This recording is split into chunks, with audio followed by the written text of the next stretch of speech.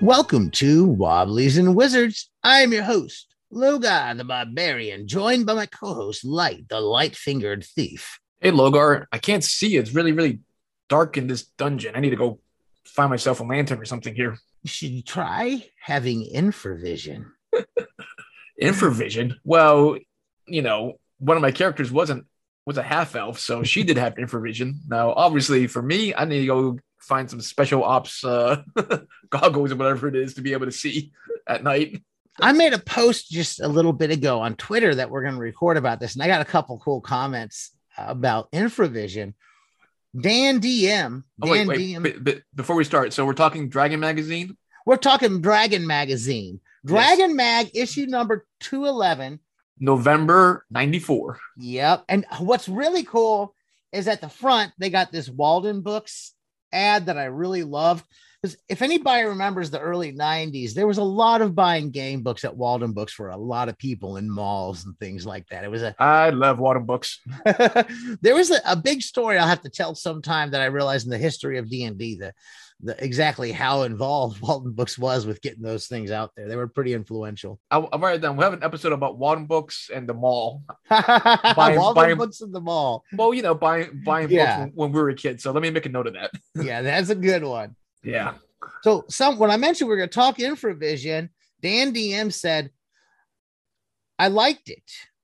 Infravision. I had infravision for undergrounds races and ultraviolets for elves, detecting the gradual release of ultraviolet light. Infravision was messed up by torches, etc.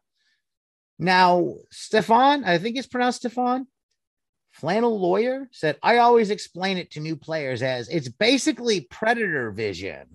It is predator vision. That's what I was going to bring up. So the article is called Sight in the Darkness, an open-eyed look at infravision, the Underdark, and your PCs. It starts off, it tells a history of infravision. And it tells what infravision actually is. And I looked up a little bit more. They go through a very scientific explanation of infravision before they get into the gaming aspect of infravision. Yeah, it's radiation. And some of the things that they mentioned, they talked about William Herschel. So Sir William Herschel discovered infravision in the 1800s. Interesting person. When I looked up Sir William Herschel, apparently him and his sister were not just scientists, but also composers. Apparently their father was a famous musician. Okay. I think she may have had more, what's the word I'm looking for?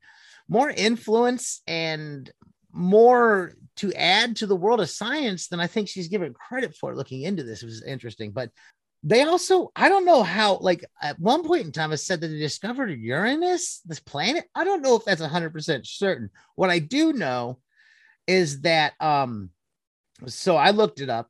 Infravision, it was discovered in the 1800s by Sir William Herschel, and his sisters apparently was involved with a lot of that work as well. And they also added modern mathematical approaches to astrology. But infravision being normally invisible, it's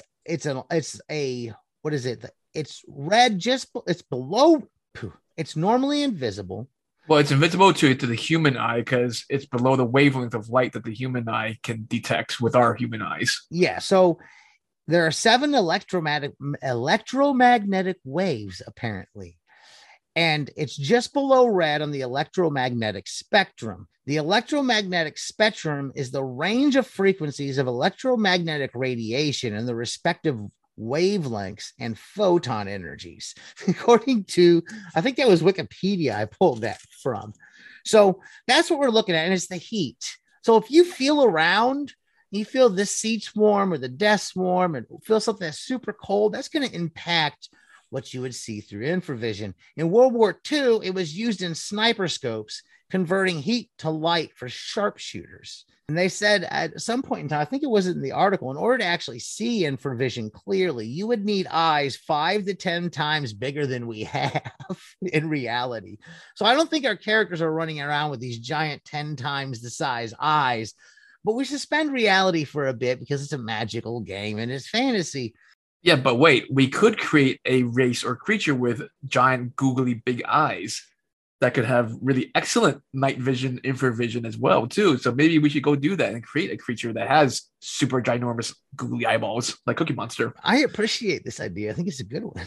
Yeah, let me go write it down because I think it'd be pretty interesting and funny. Maybe we could use some random charts to flesh it out. Now, I don't think that this creature would see very as well as someone who sees on the spectrum we see, according to this. Correct. Because you're seeing the heat, that radiation of heat. So there's a difference of what you would see perhaps up here, like walking around in the woods versus what you'd see underground, mainly because you having the sun come down and heat everything up. So at dusk, when the sun first goes down, you'd be able to see probably the heat slowly leaving the leaves and the trees. The rocks would probably hold on to a little bit more of it. So you'd be able to see a lot more detail. But with the heat escaping kind of would create some sort of, there would be heat around it as well. You'd probably be able to see the heat escaping as it cools down when the sun goes down. And the sun comes up, probably be hard to see because everything would just be blotted out by the heat. It would just be one giant red blur. Right. Well, yeah, it's about contrast, right? So if you have the sun, like you said, hot source is going to hold back the contrast you might be able to see between the cooler and the hotter items because everything's hot. So if you're on the beach, it's going to be a big red blob.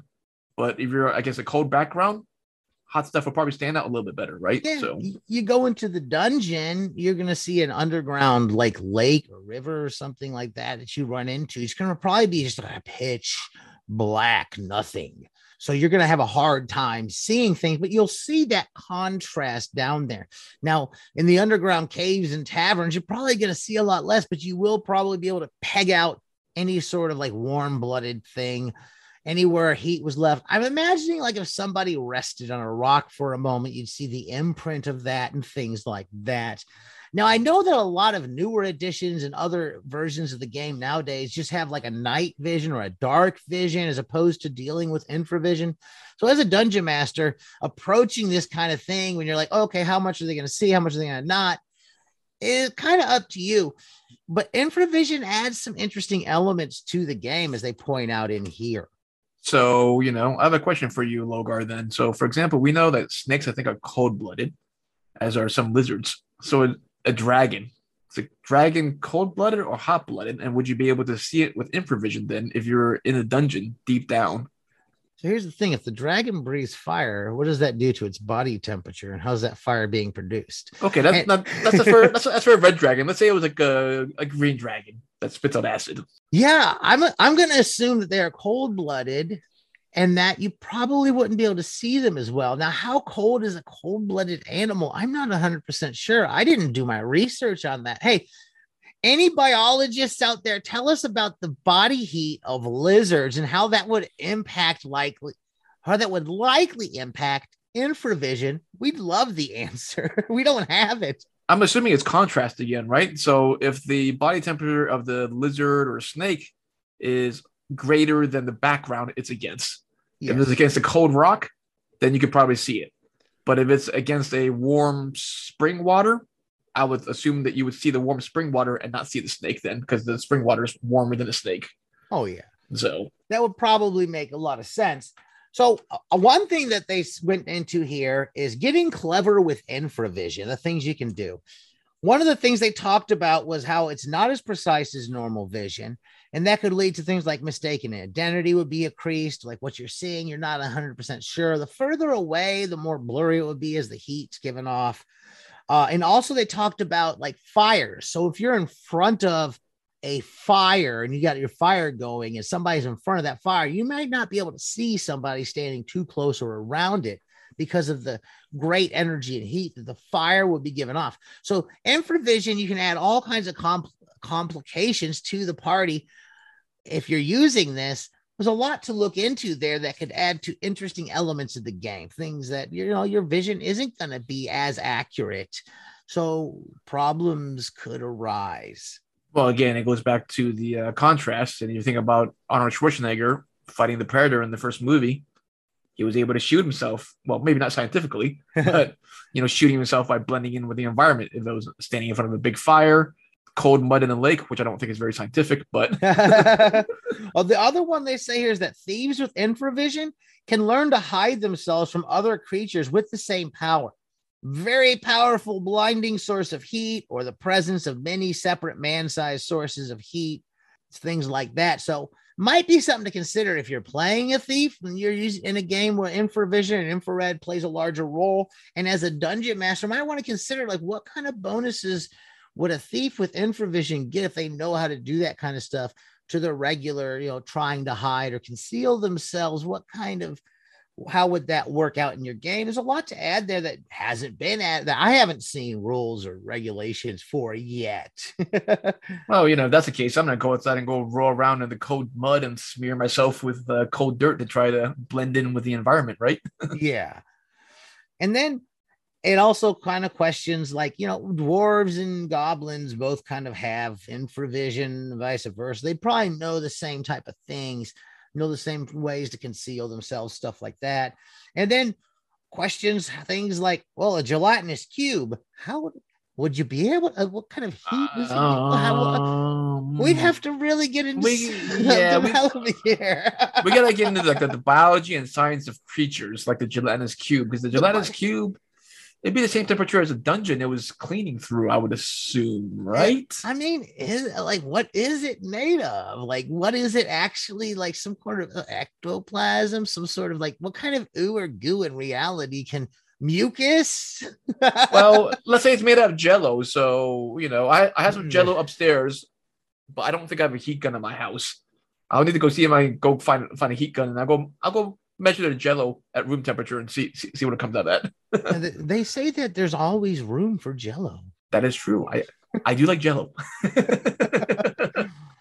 I would assume here's my hypothesis. If a gelatinous cube has just consumed a living creature and like dissolved it into its body, it's going to have the heat from that body in there more than likely. Of course. There will be some residual heat depending on how long ago it happened. And that's probably a process that takes a while. So the heat would probably be there from that. Now, after a while, it probably would. I'm going to assume that it might be like a river or a body of water where it goes pitch black. I don't know. I think that's something that the dungeon master would have to figure out for themselves. There's much more room for discussion on that one there, I feel. Yeah, the article says gelatinous cubes will probably be assumed to radiate no heat and block heat transmission as well, unless, to your point, it ate something that was warm. I guess that makes sense. Yeah. So it talks about newly discarded items like clothing, armor, and weapons would reveal much to infravision. How long ago they had been abandoned, depending on how cool they were and whether the item had been used, any warm blood on the blade, a newly set ground trap placed by a human who was unaware of his own heat effects would be avoided with laughable ease by a goblin or a gnome. So it gives you that advantage. If you're in the dark, they're able to see, they just set this trap. You have an idea of how long ago something had touched it. You can touch the item and see how warm it gets. You get an idea of how cool it gets, how fast. If you're used to seeing that way, you'd have certain types of information that we don't have with our eyes as humans, the way we see the color spectrum. So, and no, he has a lot of interesting ideas in that, they're talking about using a pebble that's been enchanted with a continual infrared light, and you could try to do like a little Morse code thing inside your lantern with a shutter opening and closing it to signal to people, or using like a pouch full of cold dust to try to detect people that are coming towards you, because you could see their cold footprints, I guess, right? One of the last things that they give there towards the end of it, they have a little chart here that talks about the target size category where you're looking at things, and the spotter's sighting range as well. And they kind of go into being able to see things that are bigger versus smaller and how far in distance, because your infravision has certain limited. I'm sure that at 30 feet, let's say it is, you can still see hot things further, probably not clearly. In the distance, you see a warm volcano, but you probably wouldn't be able to see in the distance a warm human body and make it out very well as to what it was, I'm going to assume. Again, that's up to the DM. Right. This infravision could play out quite interestingly depending on the strategy you want to do with dealing with monsters, with ambushing or getting ambushed. Well, we're coming about up on time. If you've enjoyed what you've heard here today, please give us a positive review wherever you're listening. Tell your friends about us. If they're into D&D, let them know. Share us on social media. Follow us on social media. We're on Facebook at Wobblies and Wizards. I'm on Twitter at Logar Hale Crom. We have a blog. It's wobbliesandwizards.com. We don't post there as much as we used to now that we've been moved over to the podcast. Most of what we would have posted there has kind of become podcast material. I've also started a Patreon recently.